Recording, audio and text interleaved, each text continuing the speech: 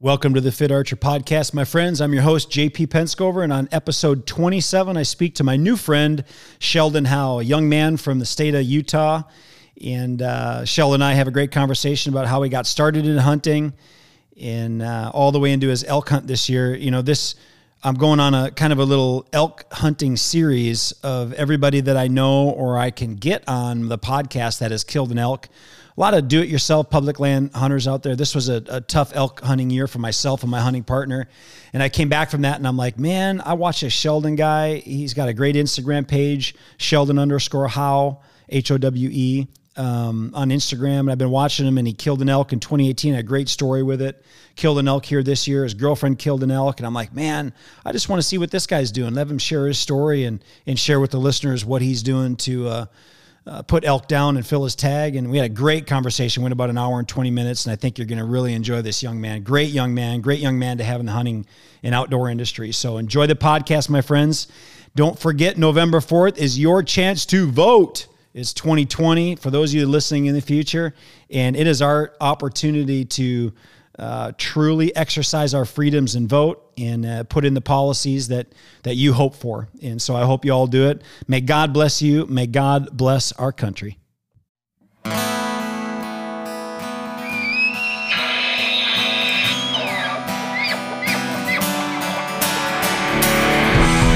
You are listening to the Fit Archer Podcast.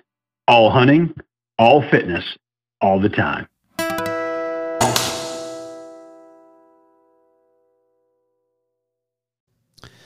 Well, here we are. Welcome to the Fit Archer Podcast. Sheldon, how are you doing, buddy? I'm good. Thanks for having me. Yeah, thanks for agreeing to come on. You know, this is, I think you're my first guest that you're my second guest that I don't know personally. And so I've just been a big fan of yours over these last few months, been following you on Instagram, and I'm like, man, this kid is getting it done, and he's fun to watch and fun to follow. And I thought, well, I'm not going to know if he's ever going to want to be on the podcast unless I just shoot a message out and find out. So here we are. Yeah, and I appreciate you for reaching out. Yeah. So, well, tell the listeners a little bit about you. You know, where do you live? So I live in northern Utah right now. Born and raised here, basically up against the border of Idaho. I work at a Walmart distribution center full time, and I work there 3 days a week. So every Saturday, Sunday, Monday. So I have 4 days off every week to go do this kind of stuff, which is great. And then they give me a lot of time off this year as well to go and guide. I guide for an outfitter part-time throughout hunting season as well. So that's kind of what I do. Yeah, that's about it. So you're on the Utah-Idaho border, central, west, east? Basically central. Man, you're in the heart of beautiful country. Yeah, it's great up here. So all your hunting escapades that I'm watching you do, is that in Utah? Is that in Idaho? Is it a little bit of both? A little bit of both, yep. I do a lot in Idaho just because my girlfriend lives up there and I'm traveling there back and forth like consistently. So the work schedule, you got that figured out pretty good. Yep. 312. Are you doing 312s and they pay you for 40? Is that how it works? Yep. And they give you time off to go hunting. Man, yep, Sam Walton, what a good man. They're pretty good to me. That's for dang sure. That's awesome. So how old are you? You look, well, obviously you're younger than I am, but how old are you? I'm 21. 21, just a baby. Yeah, I'm a youngin'. Yeah, well, it keeps you, I mean, you got the energy to chase those big mountains or run those big mountains that you're chasing animals in around there. Yep. So, well, tell me, Sheldon, like growing up, you're 21 years old. What was hunting like for you? Like what got you into hunting? How long have you been hunting? What did you start hunting? Kind of give me a recap of that. I started when I was younger for sure. Even before I could hunt, I'd go with my dad. When I was just little, he'd take us along. But it was never big game hunting. It was always birds. My dad's a bird nut. He's always been into waterfowl and pheasants and all that kind of stuff. And so that's where I grew up in, was that kind of environment. When I hit 12 years old, when I was able to actually hunt big game, it seemed like every time we'd go deer hunting is almost kind of the shoot the first thing has antlers type of thing, so we could get back and hunt ducks and pheasants or whatever, just kind of go fill the freezer, home, we're done, And so that's kind of how I got into big game hunting. It wasn't until I was probably like 14, 15, for some reason, bow hunting just intrigued me a ton. My uncle gave me a bow, just a really old one, and I always wanted to use it. And so that's the kind of what got me really into bow hunting. Once I started doing it, I didn't want to not do it. Does that make sense? Oh, totally. Yeah. Once somebody picks a bow up, not many people want to put that bow down. Exactly. So that's kind of like where I got into the bow hunting side of things. And now it's something like I'd rather do that than anything else. Like I don't hunt birds and stuff as much anymore. So, you know, you're fortunate. You say this, and I think I probably shared this with every guest that's ever been on the podcast. Really fortunate to have a dad that brought you up in the outdoors, even though it was bird hunting and you kind of transition over to do a lot of big game archery hunting. You know, just how special that is, that bond, that time, and it keeps everybody out of trouble. And yep, it's you know, something like sports are big in our life. We love sports. And I was just talking with my brother. I have a brother that's 2 years older than I was. And I was just like you, Sheldon. I have a dad that he took us in the outdoors every weekend. We were either on the water fishing or in the woods hunting if we weren't at a wrestling tournament. That's kind of how growing up was for us. And my brother and I were talking. I said, man, as much as I love sports, and I'm a diehard sports fan, and I have kids and they're into it, I'm like, the one thing I talk about, the memories I reminisce about with all my friends, it's all hunting. We don't talk about sports. We don't talk about, remember that one game, you know, you blocked for me and I ran a touchdown, blah, blah, blah. We talk about, you know, shooting squirrels and rabbits and ducks and pheasants and deer and all that stuff. And that's just what's so great about it too, you know? Yeah, absolutely. So you pick up a bow, and do you remember the very first animal you ever harvested with a bow? I do. It took a while because when I first got into bow hunting, I had no idea what I was doing. I mean, I was shooting with my fingers on a compound bow, like you would with a recurve. Like I was just traditionally shoot. That's just how I was shooting. You know, I didn't really know what was going on. I missed so many deer my first year trying. But I learned a lot. And then I started reading up on stuff, and I learned how to fletch arrows. I learned how to do everything I needed to so that I could hopefully accomplish that goal of harvesting something with it. And it wasn't until that next year I was able to harvest my first mule deer with a bow. Buck, doe. Can you guys shoot does where you live? No, we have to depredation tags, or you can draw an antlerless tag. So it was a buck. So tell me the story. I'm a story guy, Sheldon. I love, because I'm sitting in my office right now, and I'd much rather be hunting, but I can't. Yeah. So let me hear some hunting stories. So the first particular, this is the first year I got on some public land close to where I live. I was hunting for about the first week, is like 5 or 6 days. At this point, I was going to high school as well. So I was still in school, the hunts were starting, and I had a few other things going on as well. So I really couldn't spend as much time as I wanted to out there, but I scouted a lot. Long story short, the first few days I missed a few deer. I blew quite a few stalks on some great bucks. And it wasn't until like the 7th day of my hunt, I had glassed up a buck that morning and basically put him to bed. And I had to leave to go take care of some things. And so I came back that evening, about midday, actually, I'd say. And I came from above him, so I had the wind and the thermals were good from the way I was coming in. And he was across the river, so I was hunting on one side, and I glassed him up and watched him bed on the other side of the river. So I had to drive around and come back up from above him. And I ended up sneaking into about 25 yards and shot him out of his bed. And he ran down and basically tried swimming across the river and died out in the river, actually. So I swam out there and got him, brought him back to the bank, and there was a road on the other side, so I ended up signaling down like a boat that was driving by, and they came and picked me up and took me back across, where I was able to process it and get it taken care of. Well, you're going to have another story here a little while in the podcast of a boat too, I imagine. This is different. I didn't really know there was rivers. You know, I'm in Arizona. I grew up in Wisconsin for 37 years, moved here 7 years ago. I didn't really realize there were rivers in Utah and Idaho and all that stuff. Well, the funny thing is like, it seems like there's really not like a whole lot of them. I just end up by them. And is that what you guys used to duck hunt, a river system? We duck hunt a lot of river systems. We duck hunt a lot of marshlands, I'd say, up this way more than anything. Okay. So you shoot your first buck, and I got to imagine from the very first time you picked up a bow, shooting fingers, I don't know how many years ago that was, probably some older equipment, although you're still pretty young. The equipment from when I was young to when you were young, your equipment's pretty good. And the old timers would say that about me as well. Equipment's always getting better, but now you're probably state of the art. Everything is state of the art type equipment, top of the line, getting it all done. Yes. Any specific type equipment that you love more than anything else? Definitely a release. Going from fingers to a release was great. But actually, what's funny is I had practiced so much with my fingers and become pretty decent, I'd say, instinctively, that actually came into harvesting my first elk. I ended up shooting my first bull limited entry unit here in Utah with my fingers under pressure. Wow. So that practice, like, everything happens for a reason, in my opinion, and I felt like that was something I needed to learn. Well, tell me about that. So what year was that? And what year did you shoot your first elk? And tell me that story of how that worked out. That was in 2018. Oh, last year or 2 years ago? 2 years ago, yep. Yeah. So in the state of Utah, there's limited entry units, and they take a while to draw, like whether you're a resident or non-resident. We're all based off of a point system here in Utah. And, I don't really like it because if you draw a tag, you have to wait 5 years to even put in again. And most tags in the state take so dang long to draw. So what I did is I did my research just because I didn't want to hunt a general unit. I wanted to have a little more opportunity than a general unit. And so I put in for the worst limited entry in the state, like worst one out there. And I drew with 0 points. So I was very fortunate to draw this unit.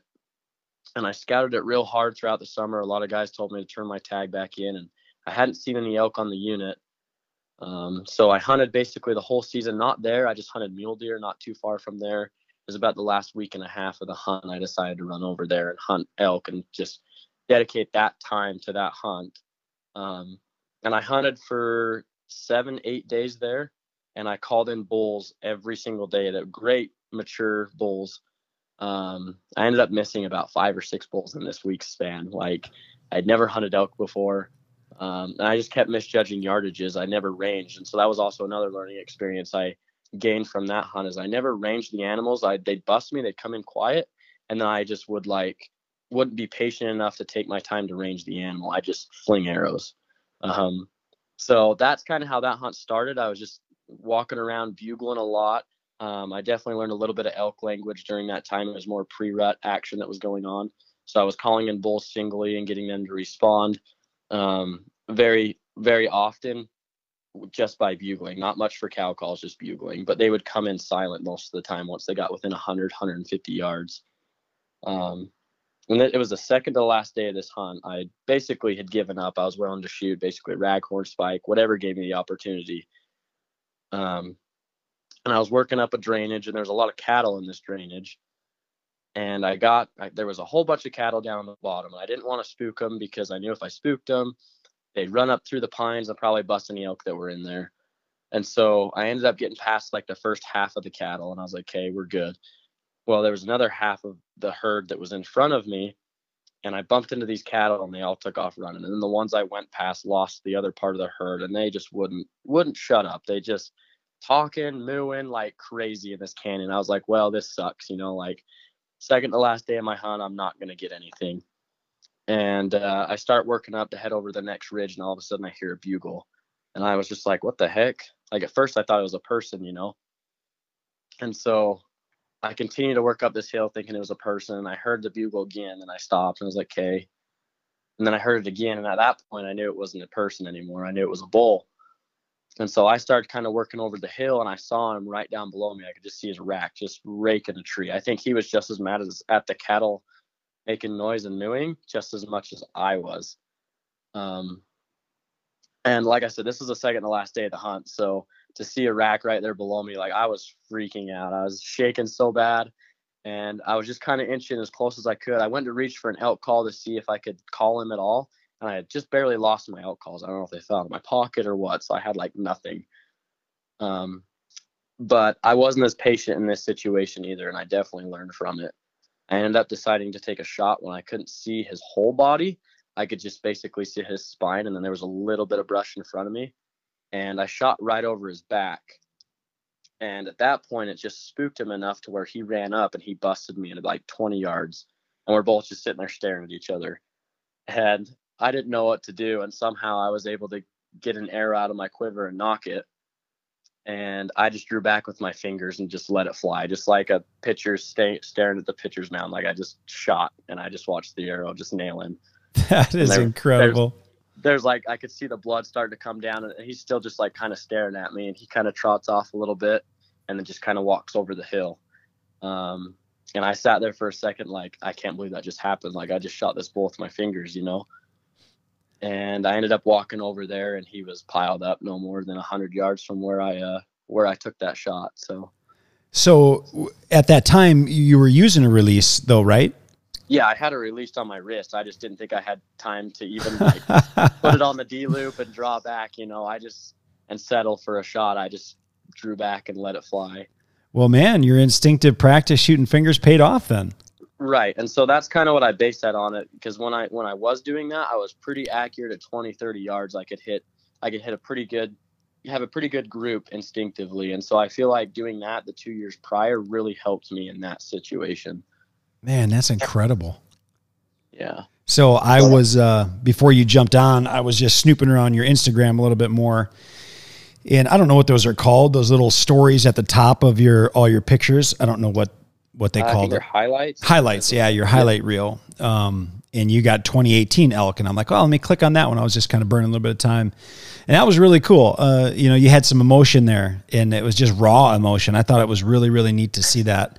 And I like that in general anyway, because it's, as a hunter, non-hunters will never understand it. And some hunters don't get that way either. I still get that way. I mean, yeah, man, any animal, like, majority of animals, big game animals especially, that I get an opportunity to harvest, so much work goes into it, so much emotion, so much time, so much energy, preparation, planning, luck, some skill, and my chance, it's way more luck than any skill. Other people, it's more skill than luck, but there's just so much emotion wrapped into it that you can't control it. And I thought that was really cool. So I would tell the listeners to go check that out and watch that, because I thought that was just real authentic. Well, yeah, and I totally agree. And I have no shame for showing any type of emotion whatsoever, because that's a huge part of it. Like you said, there's so much work and time and dedication, money, whatever it may be, that goes into these hunts. And, they're physically and mentally exhausting a lot of the time when you put that much time and effort into it. So when it actually does come together, it's just an insane experience, especially when, like, a lot of the time I'm solo. I do a lot of solo hunting. And so when I'm by myself and something like that comes together, it's just super emotional. I'm out there harvesting a big animal, Oh yeah. I mean, I love it. I love it when I see the true emotion, not a hunting show kind of fake for Hollywood type emotion, which I don't really watch hunting shows anymore. Nothing wrong with them. I don't have anything against them either, other than I know it's not always reality. I know it's when my 11-year-old son, we were watching one on YouTube. A guy sent me a little video clip, and it was this guy going to shoot this big moose with a bow, and he was sneaking in on the bull moose, and the camera angle was from the front between him and the moose. And my son finally said to me, he goes, "Wouldn't the moose see the camera?" And I'm like, "Yeah, you figured it out, buddy. It's Hollywood production. They're just making it look good. It actually doesn't look like that in real life." I realize it don't work that way when you're in hunting. And, I don't know what the statistics are of archery hunting as a whole when it comes to big game. If we go east, or you go whitetail, Midwest whitetail, the statistics are a little bit higher. It's a little bit easier of a hunt to kill deer with a bow, not trophy animals, but just deer. But elk hunting and mule deer spot and stalk hunting, spot and stalk antelope hunting, the statistics, harvest rates and success rates are very low. Yes, I agree with that. They really are. I don't know what they are. I would have to say probably 8 to 10%. Yeah, depending on the unit and stuff that you're in, I would agree with that. Yeah, so when that emotion comes out, it's because, maybe I've gone 10 years in a row, and 1 out of 2 out of 10 years, I'm punching my tag. Maybe more, maybe 4 out of 5 years sometimes if I'm a little bit better. But, it's not just everybody that picks up a bow goes out and shoots an elk, although Instagram and Facebook make it look like it. It's just not, that's not the reality. It's really not. Yep. So how did you get into guiding, Sheldon? When did that take place? That actually, a lot of that came through with the social media type of things. I've got a lot of great friends in the industry, and I'm blessed to have those great friends there. And I had a good friend that he works for a couple companies, and he works for the outfitter that I'm associated with, and he said, "Hey, like, you guys should come guide this next year." And to me and my one other friend that I go hunting with all the time that works with me as well. And so we took up the opportunity. We decided, you know what, like, let's give it a shot. Let's try it. You know, it's something that's going to be fun. It's going to be a great experience. We're still going to learn a lot. And I had a ton of fun doing it. It was a blast. And yeah, honestly, it's a great experience. Now, this year, it wasn't exactly for me. With everything going on, I figured, you know, I want to spend a lot more time hunting for myself. I want to spend a lot more time helping a few of my close friends, my girlfriend, Lydia. Like, that's just kind of what I dedicated this year to. That's why I didn't do it full time. Yeah, I got it. You know, it's tough when you're a guide. I have some good friends that are guides, and I've been asked before, like, "Hey, JP, you want to be a guide? You want to come, you know, join our guide school and do a school?" And I'm like, no, not a chance. Like, I just want to hunt myself. Yeah. So, you know, I appreciate everybody that guides, because the pressure that you have on you is just way more pressure you have on you as a guide than the hunter does. Because you've got to produce, you got to find the animals, you got to get them in position, and you got to. Well, yeah, I mean, these guys have big expectations, you know, because they're paying a lot of money for these tags. So. Yeah. So, when you do your guiding, are you guiding in Idaho or are you guiding in Utah? In Utah. So, yep. So I guide elk and deer in Utah. But I've actually got a couple clients for next year that I will be guiding just personally, so there won't be any outfitter, and I'm doing that in Idaho. Okay, well, you keep killing bulls and putting them up on social media, you're going to have full-time play to guiding. Yeah, I don't know if I want to do it full-time yet. Which is tough to do. Yeah, it's tough to make a real living just guiding, because you're limited in time. I mean, you only have just a fall. People think, you know, I don't want to get off on this tangent, but it seems like it's hunting season, you know, probably especially for my wife. If I brought her down, you know, she'd look at me and be like, "You're hunting all the time." I'm like, no, I'm thinking about hunting all the time, but hunting is just a short window. It really is. We only have a couple months and then it's over with. Yep, and September's the best time. It is. September's beautiful. It is beautiful. So one of the reasons I wanted to bring you on, not only just to get, you know, selfishly get a chance to get to know you, was to talk more elk. And I'm going to tell you why. So I mentioned I grew up in Wisconsin. I'm a whitetail hunter. That's what I cut my teeth on, you know, hang a tree stand, shoot a deer at 20 yards, pattern a buck with a trail camera. They don't leave your 100 acre property. You know, it's just a little different. Well, I shot my first elk on a do-it-yourself Colorado. I shot a bull elk in 2005. Then I shot a cow. Then I did some guided hunts. I shot a bull in Wyoming in 2013, a bull in Arizona 2014, and I lucked out and drew a Nevada tag in 2015, and I killed just a world-class bull elk in Nevada. That's so awesome. On a hunt. But 2016, I did an Idaho general to just an over-the-counter tag, got our butts handed to us. 2017 and 2018, I was moose hunting. 2019, we did an Idaho over-the-counter tag, got our butts handed to us. And this year, my buddy and I drew a 8-point unit in Wyoming, and we were really stoked up that this was going to be a great hunt. Everything the consulting businesses that we use said, and I'll leave the names out for, you know, I'm not saying anything bad about them. I just don't think it was quite the correct information. This was supposed to be a great hunt, lots of elk. And it just wasn't. There was lots of hunters.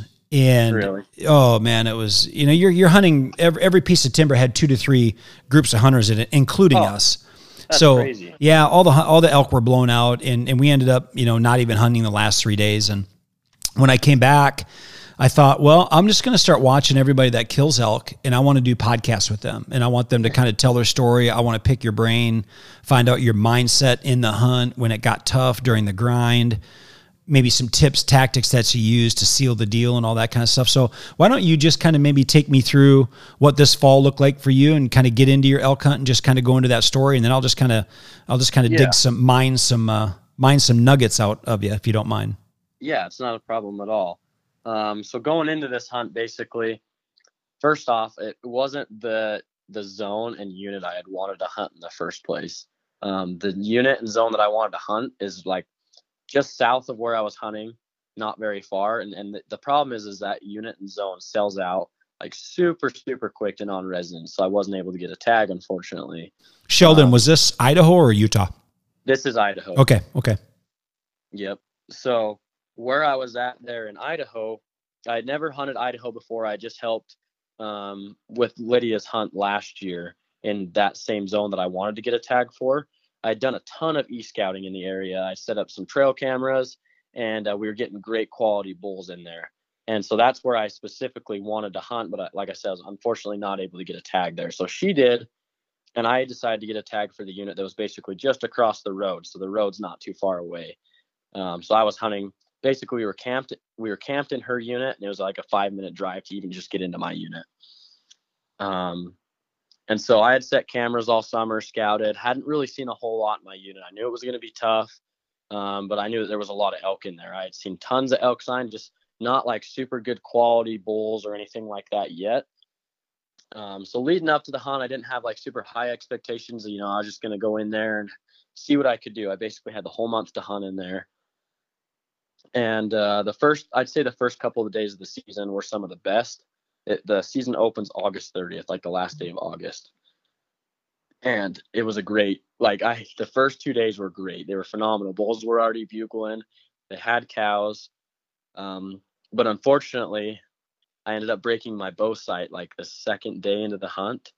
I was hiking up a north face and I tripped and fell and basically body slammed it, like snapped the whole frame on it, like sucked so bad. So that was a downfall. Like from the beginning of the hunt, I was like, fetch, this sucks. I've got bulls bugling. I can't even chase them. But I sat there and I kind of figured out what I wanted to do. I used like the med kit that was in my backpack, and I taped my sight back up with like Band-Aids and whatever I could find, just so I could like try to have an opportunity that evening on a hunt. So before I dive into it, that's kind of like where basically I was hunting. I was hunting basically just off of where my girlfriend's unit was at, in a not so good unit, but there was still a lot of elk in there. Does that make sense? Yeah. So you MacGyvered your sight. I remember that. I think that's the first time I ever sent you a message. I was watching on your story, and I'm like, dang, look at this kid. Like he broke his sight, and then you patch it back together, and you're like, I'm good out to 40.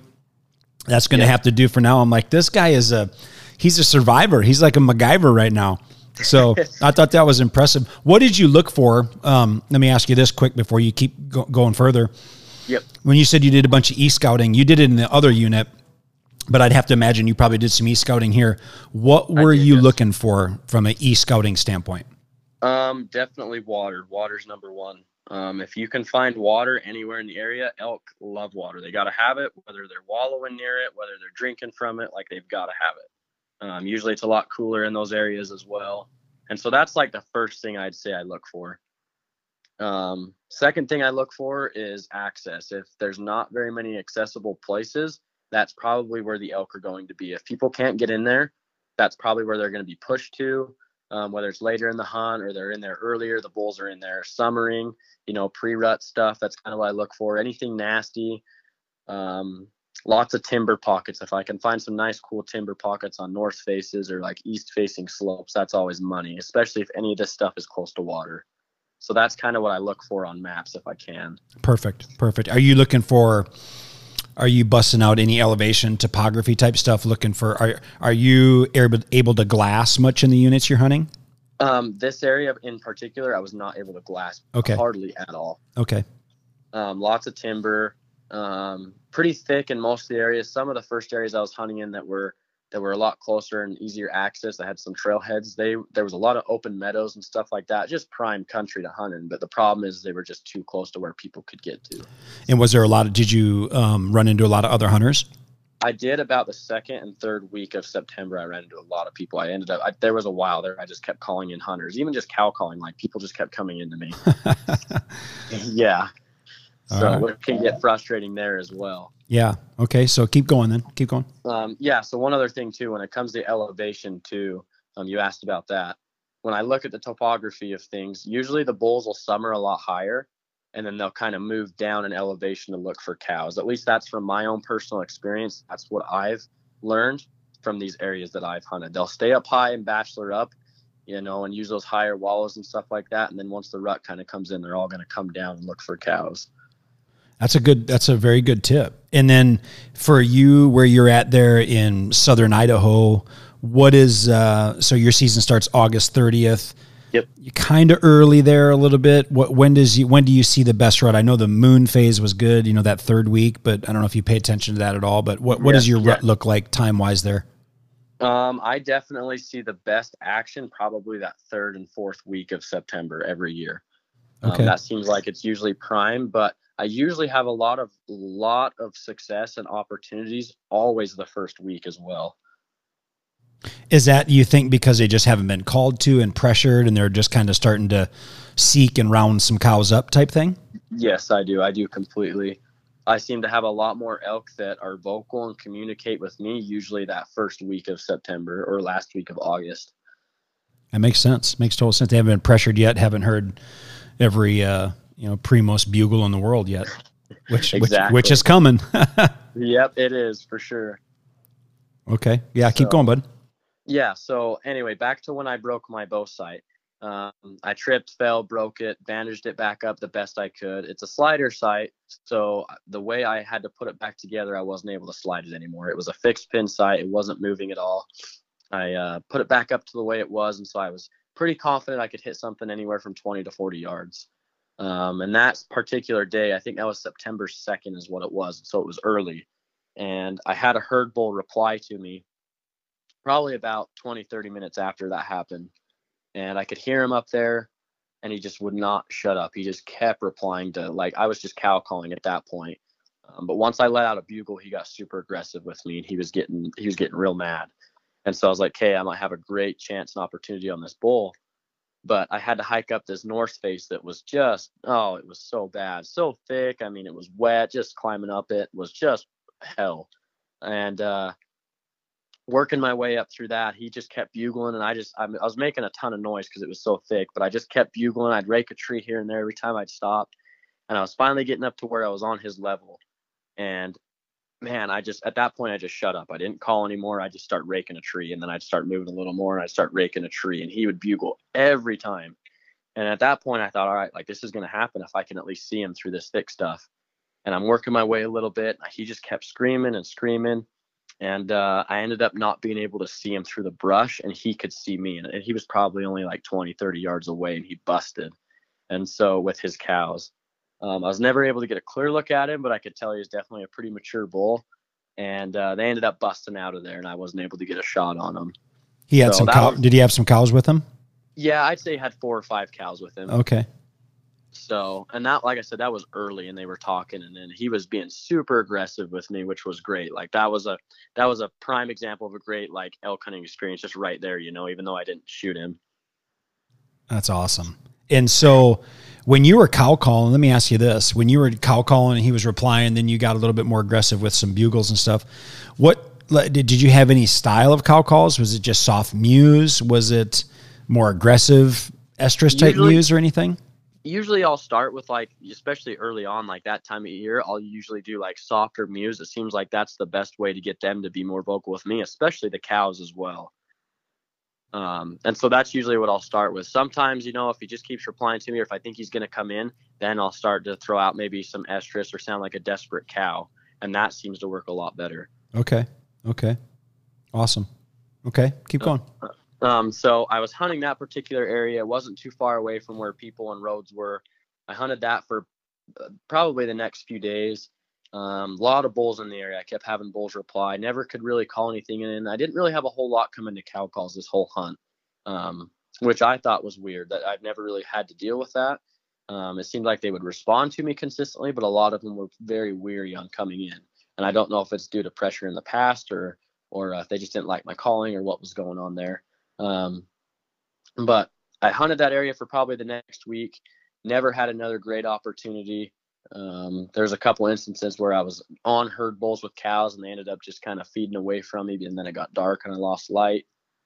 And it wasn't until, actually, there was one instance that week when I hunted one other area. I was talking about the meadows and stuff I had been in before that was pretty accessible. And I hiked up a trailhead, got back up in there. I got a bull to respond to me, and he had a lot of cows with him. He had about 20 or so cows with him already. And I think this was like the 4th or 5th of September. So it was early. And he was a nice 6-point, good herd bull. And I could only shoot out to 40 yards. And I seen him, like right over this little ridge down on the bottom, and I was going to circle back around. There was a pond below us, and I knew they were going to go down to the pond and water. And unfortunately, he beat me down there. I had his cows all within range, but he was down in the bottom wallowing. And I had him at 60, 70 yards for a good 15 minutes, and I just couldn't move at all. And I wasn't able to get a shot on him either before they ended up busting out of there. Wow. Hey, from the first bull that you kind of moved in on and it didn't quite work out, and then you had a couple days where, you know, nothing really happened. What are you doing during those days? Like, here's where most hunters are going to go stir crazy. You have one good day, you know, you have a little bit of action. It's like, oh, great, it's going to be unbelievable. And then maybe the next 3 days, you don't even get a bugle. Like, what are you doing? I mean, are you just covering ground, calling? Are you trying to still hunt, glass? What do you do? So still hunting in this type of timber and stuff is really hard, just because it's so thick and whatnot. Like, that's the thing. If elk are not talking, it is dang hard. Like, if they're not going to be vocal, that is a very tough time to be hunting elk if they're not going to be vocal at all. So what I do, I cover as much ground as I can. I'll go back to maps. I'll look at the e-scouting. I'll get on there and say, all right, I haven't been here. This is farther away from people. This looks like a good pocket they might be in. And I'll cover ground all day. And I'll do a lot of calling. If I get into a certain area where there's a couple canyons where there's some bedding areas or there's this or that I'm trying to look for, I'll call majority of the day, even just soft cow mews if I can, or location bugles. And do you do that? Let's say I'm working up I'm giving an example of what we did, so you have an idea for the listeners to try to put themselves in a situation. So we had some lines on a map that we really looked really good, getting into some, you know, as far away from people as we could.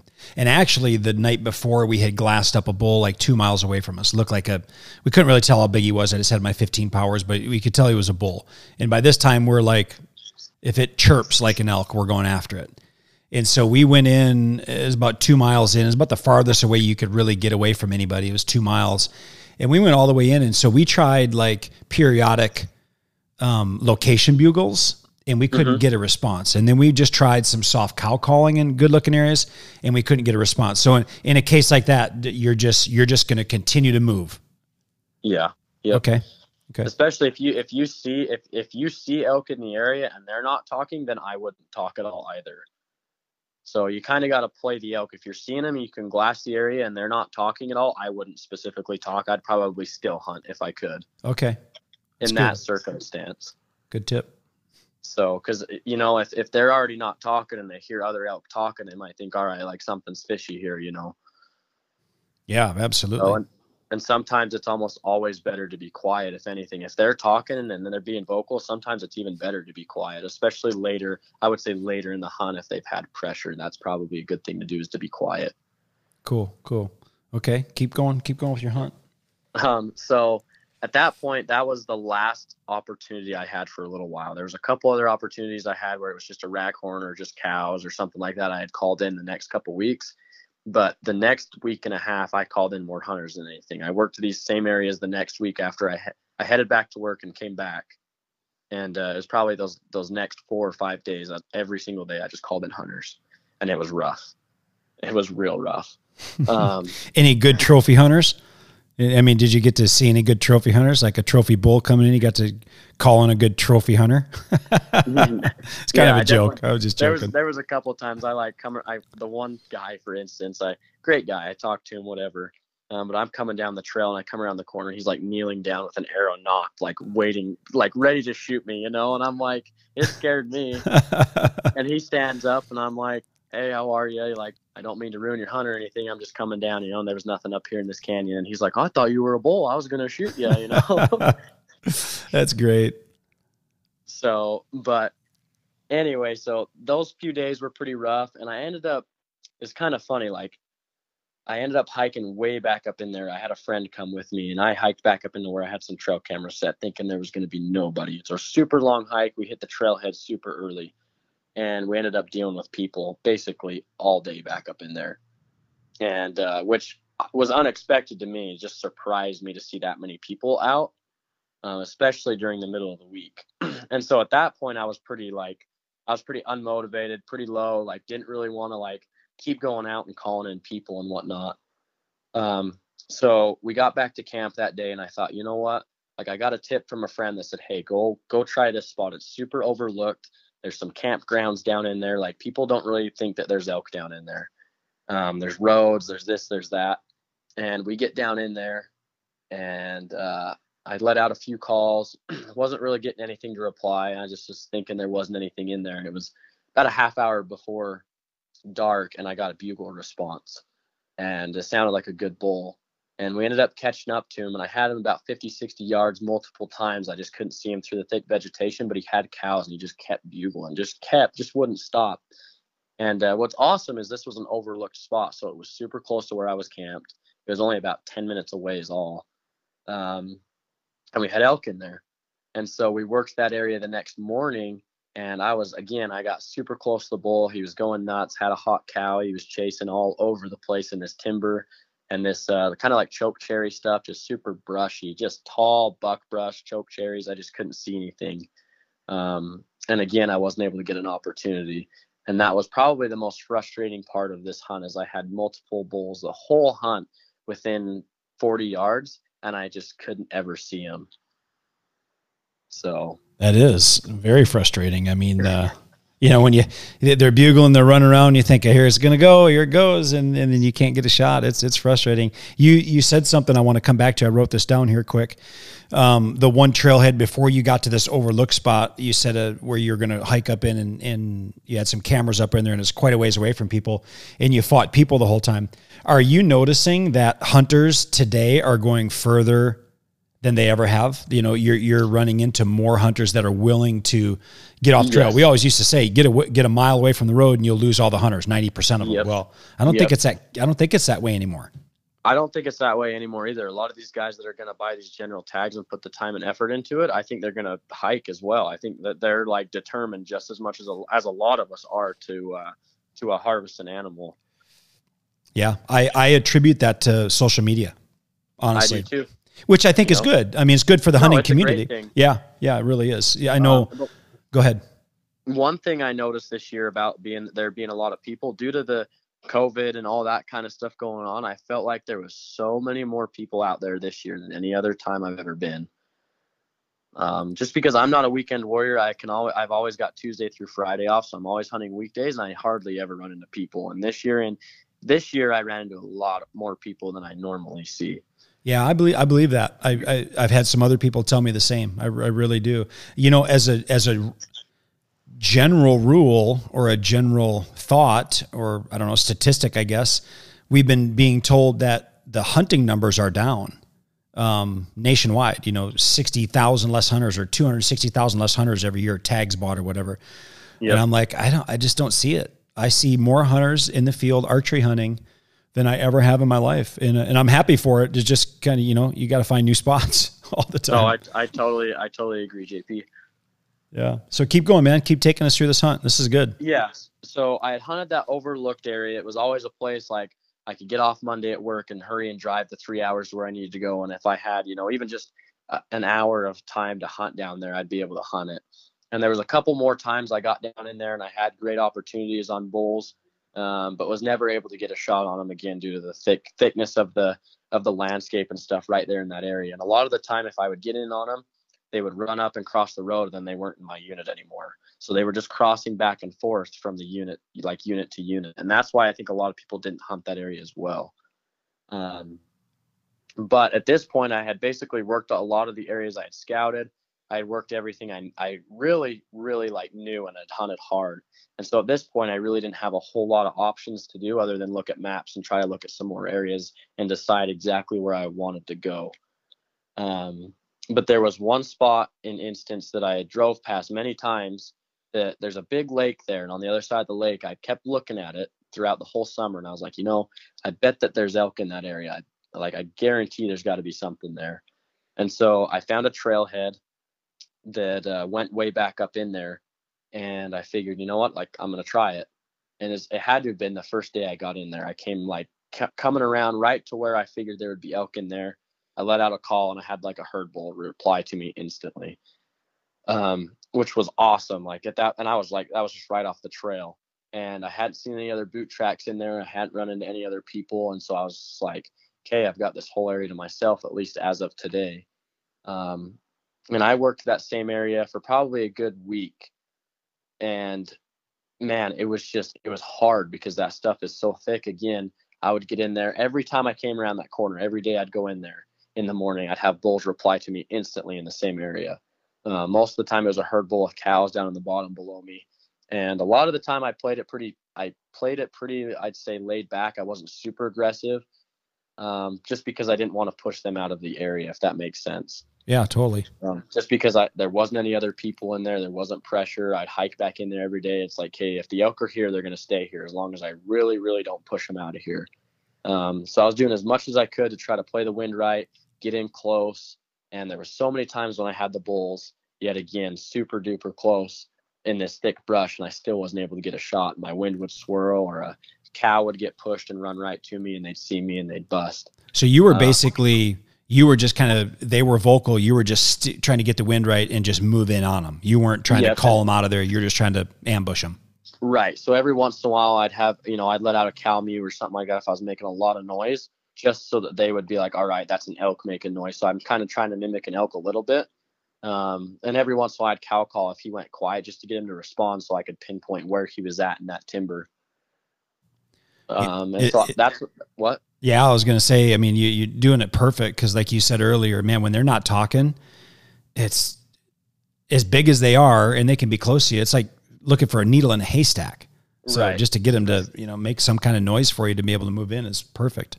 Yep. And then like at this point in September, with how late it's been, the cows have had a lot of pressure, as in like the cows are the smart ones at this point. The bulls, they're just doing their thing. All they're worrying about is the cows. But those cows, they hear a cow call they don't like. They say, we don't like that. And they're going to start moving away from me, and that bull's just going to follow. So that happened a few times where I'd cow call or this or that, and that lead cow would take the whole herd and they would leave. And so I would hear him bugle real close to me. And the next thing you know, he's another 100, 150 yards away, and he bugles again. And that happened multiple times as well. But they never boogered out of the whole area. They stayed kind of in that area. Yep, they stayed in the area. Okay. So, all right. I basically, there was a couple times I had to come back to work on the weekends, and I went up there. This was like September 24th, I think it was. So it's getting close to the end of the hunt. And I get back up in there, and I come around the corner, and I have a bull bugle down below me again. Just deep, nasty, gnarly bugle. Sounds like a dinosaur. And so it wasn't the same herd bull that I had heard the week prior. I think another bull had come in there taking the cows because they were all in the same area still again. And this was and he went back up into the timber, and they went quiet. I didn't hear him at all. I heard one bugle probably around 11 a.m.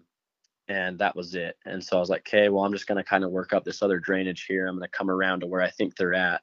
And I get up into this big bowl. It's a big kind of basin. There's some meadows and stuff in there. And all of a sudden I hear him bugle. And at this point, he just won't stop bugling. It's midday, and he's just going nuts. Like, he's got a hot cow over there. I can hear her screaming as she's running around. I can hear the other cows that are bedded. And as much as I wanted to go over there on that north face where they were at, it was just so thick.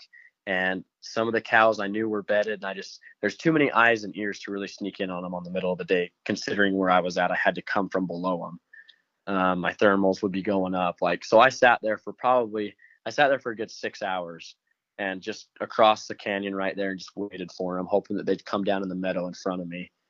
And it was about 6 p.m. At that point. I was like, okay, he's still talking, like he's just bugling all day. And I decided I'd go over there. I got super close. I had cows within 20 yards. I had, so many elk in front of me, and he's bugling, and I still can't see him. This stuff's so thick. And I ended up kind of wiggling my way through some of the cows and getting up above them. And I think a cow ended up seeing me or smelling me or something, and they all busted. There was elk everywhere. So I run down the hill, and there's elk running all over like it's crazy right now. The bulls are screaming. There's satellite bulls screaming. I'm in the middle of them. And I come down to the bottom, and there's a big meadow right there, and I've got cows all over out in front of me. And I'm like, hey, this is going to happen. There's going to be a bull that comes out in this meadow somewhere in front of me. The cows really didn't know what was going on. At that point, I had a decoy too, so that helped me big time. And did you have that decoy up while you're sneaking through the timber? I did from time to time. It just depended on how thick it was, because it was kind of noisy as well. Okay. So I kind of would have it strapped to my backpack as well, so I could turn, and it's like a 3D decoy. And so they would see that, and it would help like conceal me a little bit more. Yeah. And your sight's fixed by now. Yeah. So my sight's fixed by now. Okay. All right. Whole bunch of cows in front of me in this meadow. It was like picture perfect, like just waiting for the bull to come down. He was across in the timber. I could hear him screaming, chasing the cow. And I got all the cows in front of me. Some of them are feeding. Some of them are nervous. They really didn't know exactly what was going on because they couldn't smell me. And he never ended up coming out in the open that night. I saw a satellite bull. I had a satellite bull about 90 yards that evening. And he was a good bull, but I was never able to get a shot opportunity yet again, which was very unfortunate because it's getting closer to the end of the hunt. I waited that long that day, and I was like, man, this just sucks, Excuse me. So I hiked out of there that night. I had to go back to work on the weekend, and I decided to take Monday off of work, get up there early. I figured they'd be in the same area, and sorry, excuse me.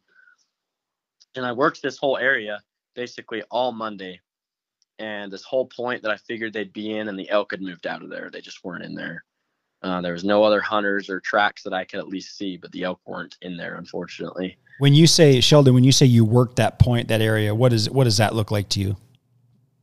If I had to explain it, I mean, a few people might know where I'm at if I say it on the podcast. Yeah, don't give your spots away. But I'm when you say work it, I'm wondering, like, are you walking and calling? Are you still hunting? That's kind of what I'm wondering about. So I basically just walking through there trying to get something to respond because the animals, they can only go so far on this little area that I'm in, or it's basically water. It's like an island is what it is. But there was another spot I had wanted to hunt the whole time that was back up in this other basin. It was just another couple miles to get back up in there. I could see that it was flat in some places, and there was aspens and creeks coming down. So I knew it was full of wallows and water. I knew it was prime country. And that's where I figured they had gone to. And so I basically worked up there that next day. I figured I'd get above that big basin. I'd work way above it and see exactly where I needed to get to and be. And if I was above them, I might be able to hear them down in the basin below me. Just because I hadn't seen them all over that whole area I was in the next day, I figured, all right, the herd had to have moved up there somewhere. So, because at this point, if the elk aren't talking, like something's up, like it's the middle of the rut. If a bull has a hot cow, he's not going to shut up. Right. So I got above them that next morning. I got up real early. It was about 3 a.m. Hiked way up there. And right as I crested the ridge, I heard a couple bulls down below me. And then I bugled, and all of a sudden it just like lit up. There was had to have been 7 or 8 bulls down in there. They all were responding to me. And I could hear his specific bugle down on the bottom as well. So I knew he was down there. And this is some nasty stuff. Like, this country sucks so bad because now I'm not only in this thick vegetation, I'm in like steep, gnarly country. Like, this stuff's rocky, it's steep, and it's thick. So I just kind of kept working from ridge to ridge until I was directly above these elk that were below me. And I had a couple satellite bulls that worked their way up to where I was at because there was beds all over in this area. It was just prime elk country. And I sat there for a little while thinking maybe I should just sit it out all day. I had the bull down in the bottom below me, and I figured, okay, like I could sit here all day and wait till they get up and move, or I can get aggressive and go down on them. My thermals and wind are coming up. Like, that's at least a good thing. So I sat there for a little while. I had a couple satellite bulls that were close. I tried playing with them for a little bit, and none of them would really come in. For some reason, they just I really didn't have anything come into cow calls. They would respond to me, but they wouldn't come in, which is the sucky thing. It seemed like every time I would bugle this particular day, I'd have bulls light up, or the bull down on the bottom, the herd bull, he'd cut me off every time I'd bugle. And so he was being super aggressive. And that's when I figured, all right, like, it's the second to last day of this hunt. Like, I can either sit here all day and hope for an opportunity, or I can at least just try to create one. Even if I bust them out of here, at least I tried, And so I let out a bugle, and he responded again. And excuse me, my throat's getting a little dry. You ain't choked up yet, are you? No, not yet. So there was a couple game trails working down, which was great. That could help me be a little quiet. It was just hard because the leaves are changing and they're super crunchy. So every step I take is just crunching, And I know the bull probably wouldn't care as much, but the cows, those were the ones I had to worry about because I didn't know where they were bedded. I didn't know exactly where they were at. I just had a good wind, obviously, and my thermals were going up, and so that's kind of what I was using to my advantage. As I was hiking down these game trails, I would glunk. I don't know if you know what glunking is. Oh yeah, yeah. Yeah, so I just had my bugle tube. I'm hitting the end of my bugle tube every once in a while, just glunking as I'm kind of walking down this hill.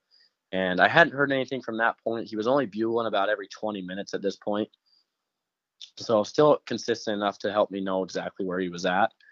And I'm still just kind of working down this game trail, glunking here and there. And I get down to this elk bed. Oh, well, before I got to the elk bed, he glunked back to me so I could pinpoint where he was at. So I heard him down below me glunking. And at this point, he's probably 200, 250 yards, I'd say. Wow. So he's not like super far away from me. And I get to this elk bed and I'm just sitting there. I take my pack off. I'm like, okay, I'm just going to sit here for a little while. Like I got the creek down below me. You know, I know the elk are right here in this area. And I sit there and I start glunking a little more and I grab a stick and I just start raking a tree. So at this point, I'm not being like quiet. I'm just trying something different because I had never really like called in a bull glunking. I never really called in a bull raking a tree either. I've got him to respond, but never called him in. And so I start raking the tree a little more and then I start glunking again. And all of a sudden I hear this crashing down below me. And all of a sudden it's just a big old bugle, like right up towards me, like he's coming.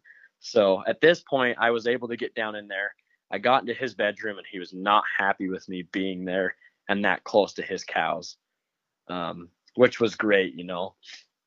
So I'm shaking at that point. I didn't even have like an arrow nock. So I hurried and let out a little chuckle right after he bugled, just so he kind of knew exactly where I was at.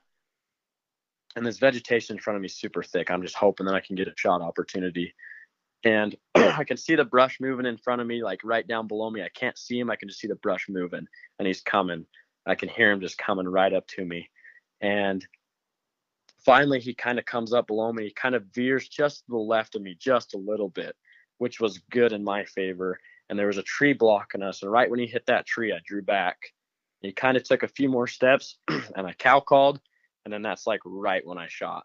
There was branches in the way, but they were small enough that they weren't really going to deflect my arrow at that close of a range. So it had to have been, it was like a 17-yard shot through the timber. Wow. And I just heard that arrow just hit, you know what the sound is. Oh, like yeah. That soft spot, you know. Like it hit a pumpkin. Yep, exactly. And he just whipped around and ran straight down. And I let out a bugle and a couple cow calls just to kind of calm him down if he was still alive, you know. And I heard a few of the other bulls down below me light up. They started bugling. And I was just like hoping and praying that he wasn't still alive, you know. And so I didn't hear his bugle at all. I figured if, you know, I would have got a flesh wound or something wrong, like something, he would still be down there like trying to protect his cows, you know. So that's kind of how that story went down. Like I had this same bull the week prior within range multiple times, but I had yet to see him. This was the first time I had actually seen the bull. I had just recognized him from his bugle was all. So he really didn't go, well, I shouldn't say he really, I don't know the landscape or topography. How far did he go from when you had him a couple times close to then you moving up into that big flat area where you ended up killing him? How far in general was he moving with his cows on a day-to-day basis? I'd say where he was at up into that basin, he was a good, I'd say 2.5 miles as the crow flies away from where I had encountered him that week prior. Okay. That's a good little jaunt, but not too bad. No, not too bad. Exactly. I just figured they had moved up onto the mountain a little more and they'd moved into one of those nasty basins. And it was even further away from where people could even hike into because I was already hiking in a good, 4 miles one way as it is. Yeah. Man, you had some miles on you. So when you were doing the glunking, you're sitting on that bed and you're glunking, you started raking a tree, you heard that big crash and then he bugled your way. He literally took that as a challenge and he was coming to push you out. Yeah, he was coming to fight me. And how far away do you think you were from him when he decided to, he took that as a threat? I'd say within 100 yards. Okay. That's that magic 100 yards. Yeah, it was somewhere right in there. And it was middle of the day too. It had to have been I think it was like 12:30. Wow. So, and it was a warm day. It was like 75 degrees. So it was obviously fairly warm. And I just noticed how aggressive he was being towards other bulls. And I figured, okay, that's like fourth and long. Like, he's being aggressive. This might work, and that's why I decided to make that decision to do that. Well, that is awesome. That's excellent. So the recovery, how did the recovery go? So I sat there for a little while. I didn't do a whole lot. Usually when kind of instances like that happen, I usually try to give them a little bit of time if I can, even though I'm super excited. So I sat down, I called a couple people. I called Lydia and one other friend. I said, hey, like, I hit a bull, just so you know. This is where I'm at, just to kind of take some time. Otherwise, I kind of get a little antsy. And so I sat there for a little while. I'd probably at least a half an hour. And I felt like I made a pretty good shot because I thought I could hear something kind of groaning down in the bottom. Like, I thought it was the bull kind of giving his last breath, if that makes sense. So I could hear that down below me. And so I waited a little longer. I went to look for blood. I found a little bit of blood. My arrow wasn't there. And so I was pretty confident I made a good shot at that close. And I started working down a little more. I'm finding a little bit of blood here and there. Not exactly what I want to be finding just yet. So I was kind of getting worried. I was getting nervous that maybe he had gone further than I wanted to in this thick vegetation. And then I walked a little bit further and I came around the corner and I saw something down below me and I could see his head sticking up and he was all tangled up down there in the dirt and the trees. So that was when I was finally able to conclude that he was dead. So what was the emotions like that? You put a lot of days in. Yeah. And like, I have a few people rag on me for, the emotions and whatnot that come through, but I get pretty dang emotional when it comes down to stuff like that, just because I work so dang hard and I respect these dang things more than anything. I lived with them for a good 20 days out there, and it's just to have that opportunity finally present itself and for it to finally come together it's just something else. Oh yeah, man. You put 20 days, most guys are lucky if they can get a 7-day hunt in. Yeah. I mean, especially, if you're traveling to a different state, not everybody has to travel to a different state. Right. But like, if I just say me, cause I travel to a different state almost every year to elk hunt, we're typically getting like 7 days to hunt. By the time I got to get back to the family and business and all those kind of things. You hunt solo a lot, am I right? Yes, sir. Yep. Do you like hunting solo, or would you rather hunt with somebody? I do like hunting solo just because it seems like having somebody else there is another variable that can, screw you up, more scent, this and that. But it just depends on who it's with. I love having company. I love having somebody that can help me. Like, obviously, if I would have had somebody call for me a lot of this hunt, I probably would have been able to get it done a lot sooner. Just having a caller back a little ways. Yes, because I wouldn't have had the cows wouldn't be pushed at all. Like, I'd be able to sneak in on them while they're still responding to me. So having somebody else while you're elk hunting is it really is like a great thing to have. Yeah. So do you have any tips for the solo hunters that, because they don't have somebody behind them calling, any kind of calling tips or technique setup tips that you found to work for you? A lot of the time, JP, I just get super aggressive. I've always been a super aggressive hunter. But there's a point to where you have to balance some patience with aggression. And I did that for a little while and it worked really well. I had some great opportunities. But I just tell people to not overcall and just kind of mimic the elk. If they're talking a lot, like, obviously you should be talking a lot. If they're being fairly quiet, like, be quiet.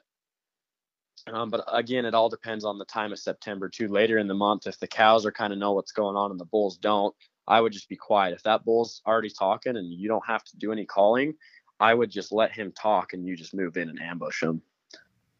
So if you're hunting an area, like in Wyoming, we even tried, we were going out at night trying to listen for bugles late at night, right? Just trying to find somewhere we could go the next morning. And we couldn't even get a bugle. Come to find out, all the elk had been pushed up onto private land. The unit we were on was very congested and very small. And the one cowboy we talked to goes, there's 300 head of elk on that private ranch right over there 2 miles away. I'm like, well, that's where all the elk are.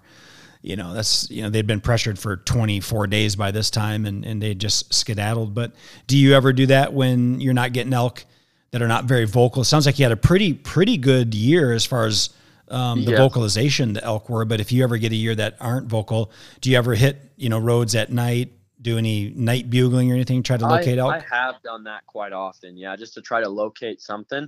It just seems like I have a lot more success getting on maps and just trying to figure out other areas to go to. That's where I have a lot more success at, is e-scouting. Oh, that's perfect. That's perfect. Well, your elk season doesn't end there. I mean, you've tagged out, but you've mentioned your girlfriend, Lydia. Yep. Is that right? Yep. And now, didn't she kill a bull? Yeah, so she harvested a bull, I think the second week of the hunt, right above where we were camped in our camp. So that was super awesome too. And she did that solo. So we were camping together and then hunting solo most of September. That's what stood out to me the most. Wasn't that she shot an elk, although I don't know her. It was when I saw the post that she was hunting solo, I'm like, that's really impressive to me. Yeah. So tell her story a little bit. Has she been hunting a long time? Yeah, so she's been hunting for, I think she's been bow hunting for a good 5 years or so. And I was with her last year when she harvested her first bull up there. Never had harvested an elk before, and finally all came together for her. She had done it for a couple of years and harvested just a smaller bull, but man, she was so happy. And it's easy for residents to get that tag, so she got the tag again this next year. And we had some great bulls on trail camera all summer. Oh, she's an Idaho girl, right? Yep, exactly. Yep. So she's Idaho, you're Utah. You guys got the best of both worlds. I know, right? But no, it was weird because her unit, the quality of bulls is so much better. But I'd say those first 2 weeks, there was not much vocalization from the elk in her unit, hardly at all. And then I drive 20 minutes down the road and the bulls are bugling all over the place. That is wild. I've heard as probably overwhelmingly, I've heard from all my hunting friends, it was a tough elk hunting year as far as vocalization wise. You know, the weather was warm in a lot of areas. It was dry. That was another thing we ran into in Wyoming where we were is we're like, well, we'll just go sit. If they're not going to be vocal, let's get into some dark timber pockets, sit a wallow. There was water everywhere. You know, it wasn't like a dry unit. So I'm like, my goodness, we want to sit that one or the 40 other little wallows we passed coming in here. We don't know which one to sit. So we sat a couple. Makes it tough, yep. Yeah, it does. So we just had a perfect storm of tag soup year, which is okay. I mean, I still loved every moment of it. But you had a pretty good vocalization year. Did you talk to anybody else that had more of a struggling year? I did. Yeah. There was a lot of other hunters I ran into that I talked to, and almost every single guy that I ran into said that the bulls were being super quiet. I don't know how far these guys were hiking off trails or roads, if they were hitting a lot of the more easy accessible stuff. But that would be the reason I would assume why they weren't seeing anything or hearing anything, because I was hunting basically the same general area. I was just hiking further in, and I was having bugles every single day. Wow. So I probably heard bulls every day of the hunt. Wow, that's incredible. That makes elk hunting fun. You know, what makes elk hunting tough is when you come out and there's just no, you don't get any of that rut action. I mean, the biggest bull I ever killed in my life, my Nevada bull, there was zero rut action. It was in August. It was like August 25th. Yeah, that's rough. But you know, it ended up working out good where I could spot them and stalk them. But, you know, I'd much rather have that rutting action than big, gnarly, deep bugles and chasing them and have elk running all over. That's a lot of fun.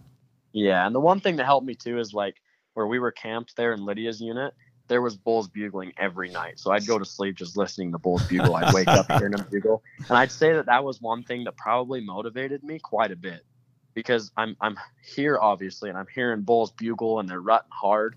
Like, I feel like that motivated me a lot, especially after a long day of not getting anything or having a whole lot of success. Do you ever feel that when you're going to bed and you're hearing them bugle and then you wake up the next morning and you can hear bugles that aren't bugles? Like, was that a bugle? I think that was a bugle. Like, you just audibly hear bugles in your mind. Yep. All the time. Yep. Yeah, that's awesome. So what does your fall look like? What's the rest of your fall look like? I still have a general archery tag for deer and elk here in Utah. But at this point we're limited to extended archery areas and they get hunted quite a bit, a lot of pressure. But I have harvested animals on them in the past. So we'll see what happens. I've got until basically December to harvest either one of them. That's pretty good. That's a good season. Yeah. And then Lydia drew a special deer tag up in Idaho, and I think I'll be helping her out a little bit with that. She's got the whole month of October. So I'll be skipping around here and there. No shortage of hunting. Nope, never ever a shortage of it. Well, if you could leave the listeners with something, Sheldon, I really appreciate jumping on again. We don't know each other, and I love the hunting industry because it's, you know, you could meet another hunter or, you know, outdoorsman, outdoorswoman, and you got so much in common when you've when you're hunting. You know, there's just so much. I could talk to you for 10 hours probably. We could just tell hunting stories for 10 hours. So I really, really like that. And I'm really thankful that you jumped on here. But I'm kind of wondering, if you could give any tips, tactics, or gear. So give me one tip. Give me the Sheldon Howe tip, elk hunting tip that you think can make a hunter a little bit better. I would say, if I had to, man, I wish I'd give you a few of them. Well, give me a few of them. Yeah, well, hey, we'll take them all. E-scouting really helped me a ton. That was one thing that I swear by it. Whether it's OnX or whatever application you've got on your phone, I would use it. Google Earth, whatever you can find. That's a tool that has changed like big time, at least for my hunting perspective, when it comes to scouting, and the success I've had is definitely e-scouting. And then hiking as well. I put in a lot of miles every day, doing as much as I can on the ground. I do that a ton. And so that's probably one other tip I'd give too, is put a lot of time on the feet, on the boots, because you never know what wallows and bedding areas and stuff you're going to find while out there hiking. Yeah. When you say e-scouting, I was really, I used OnX and I dabbled a little bit with Go Hunt's 3D mapping that they had. Yeah. And I was really happy the way it turned out. The map, like you said, the map is so good that I was pre-marking all my routes. I wanted to get into these areas and get above the elk before light. Right. And literally as we're walking them, I had marked them on my computer at home, and then they just transferred to my phone, obviously. As we're out there, it's literally step for step up the drainage that we want to go. I mean, the e-scouting tools that we have available to us are incredible. They're a game changer. They really are. I agree with you 100%. When you say hiking, this is the Fit Archer. I'm a huge fitness nut. I love fitness. I don't love fitness. I like working out. I like to try to be in shape. I like working out and all that stuff. Do you do anything in particular to allow you, the amount of miles that you got to put on without burning out? Do you do any kind of workouts in particular? I hike pretty consistently throughout the year, whether it's me looking for sheds to pick up or me doing a lot of stuff throughout the summertime. I do go to the gym fairly, a fair amount, but that's more obviously like weight training and stuff like that. I just don't hop on the treadmill or like here at the house. Like I just don't go running because I hate running. I can't stand it. Me too. But I've always had a pretty high metabolism and always been pretty dang healthy. And so, putting on 13 to 15 miles a day really isn't like too far fetched for me, I'd say. Yeah. And there's nothing like hiking. I mean, I do CrossFit and then I do weight training and kettlebells. I do everything. I tell everybody there is nothing that will get you in better shape for hiking than hiking. Like you can do all the workouts you want to do, but when you got to put a pack on and you got to hike uneven terrain, high elevation, it's just, you've got to train for it. Yep. Yes, you can. So how about a tactic? What's Sheldon Howe's one tactic that if you could pass on to a hunter to help them be a better hunter that you think it would help? I would say definitely play the wind and watch your thermals, for one. And then just kind of listen to the elk. If people can learn as much about elk language as they can, I'm no professional at it. I don't know what the heck they're saying a lot of the time. But if somebody can understand even just little bits here and there, it'll help them big time. It'll go a long ways while they're out there trying to hunt elk. That's good. I really, really like that. And lastly, what's one piece of gear you would never leave home without? Definitely an extra sight. I don't know about an extra sight. I'm teasing you. I definitely would feel pretty uncomfortable if I didn't have my rangefinder with me, to be completely honest. That, and then I always bring an extra release too. Yeah, good. Yeah, I'm a rangefinder guy. I just went and did a big 3D shoot here in Arizona, and as I was signing up for it, the guy's like, "You want to do known or unknown distance?" And I'm like, "Well, known. Like I want to range them. I'm not great at ranging. And again, I use this all the time. Coming from Wisconsin to Arizona, where I hunt bigger country now, and even when I lived in Wisconsin and hunted out west anyway, range is different. When you have such big country, it's really difficult to estimate the range. I mean, if it's a 20-yard shot, it's something. Especially guys like you coming from somewhere else that aren't used to it all the time, you know. Yeah. So I'm a range. I just learned that from my first elk hunt after not ranging so many bulls. Like that was a lesson I learned big time. Just be patient, use your rangefinder. Like it's worth it, you know. Yep. And for me, I would say probably one of my biggest pieces of gear has now become my phone with the OnX. I really, that's been a game changer for me, just to have it on airplane mode, keep my phone there. It just makes me feel so much more comfortable about going further and further away from vehicle or roads or anything. Well, now that you bring that up too, JP, one other really important piece of gear I'd like to share is having an extra phone like battery pack in your backpack. That is very ideal. There was one instance during this hunt when my phone died and I had marked my pack and I had to leave my pack there, and I hiked 7 miles out without a flashlight, nothing. So it's very important, in my opinion, to have an extra battery pack just so you can charge your phone and be safe while you're back up in there, most importantly. Yeah, I mean, it is. You know, I've said it forever. You understand it as well. You know, the outdoors is unforgiving. Mountains are unforgiving. The wilderness is unforgiving. And so take every safety precaution. One thing I do on everywhere I go, because I didn't one year, I was javelina hunting. I'll just tell this. I was javelina hunting with my son, and we only go about probably 400 yards off the road to get to this high point. And then from there, in this big basin, when we find javelina, we'll go after them. And so you only can come out west. If you go any other direction, you know, you're going to run into the mountains because it's a big basin. Well, it got dark on us because we moved in and he ended up killing a javelina, and we're coming out and it got pitch black.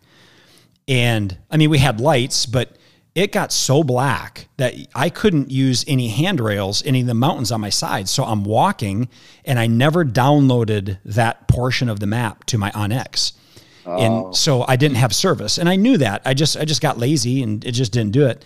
And I wasn't a fear of getting lost or anything like that, but we were walking all over the place because it was so dark. I couldn't tell where's the big ravine, what is the mountain I got to go around, you know, just all these different things. Had I had downloaded that, it would have been easy just to walk out, but super easy. So, you know, with that OnX and with an extra battery pack, you know, just download the area, because you still have GPS satellite and location when you got that, even when you're on airplane mode. Yep. I think it's a game changer.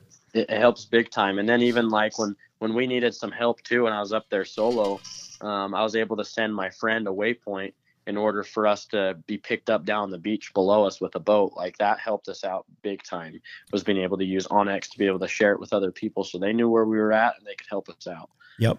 Do you carry a spot or inReach or anything? I don't know. I don't. I've hunted some areas. But I would recommend them. Yeah. I hunted in Canada a couple times, moose hunting. And the reason I got it was because it had the satellite technology where I could communicate to my family.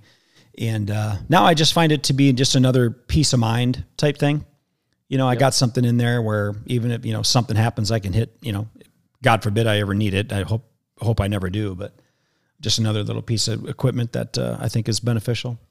Yep, I completely agree with that. So, Sheldon, I'm going to let everybody know you can follow you on Instagram, and I would encourage everybody to. He's got some great stuff, just, you know, a lot of animals on there. Again, I was flipping through his Instagram. I'm like, dang, man, I'm jealous of this young guy.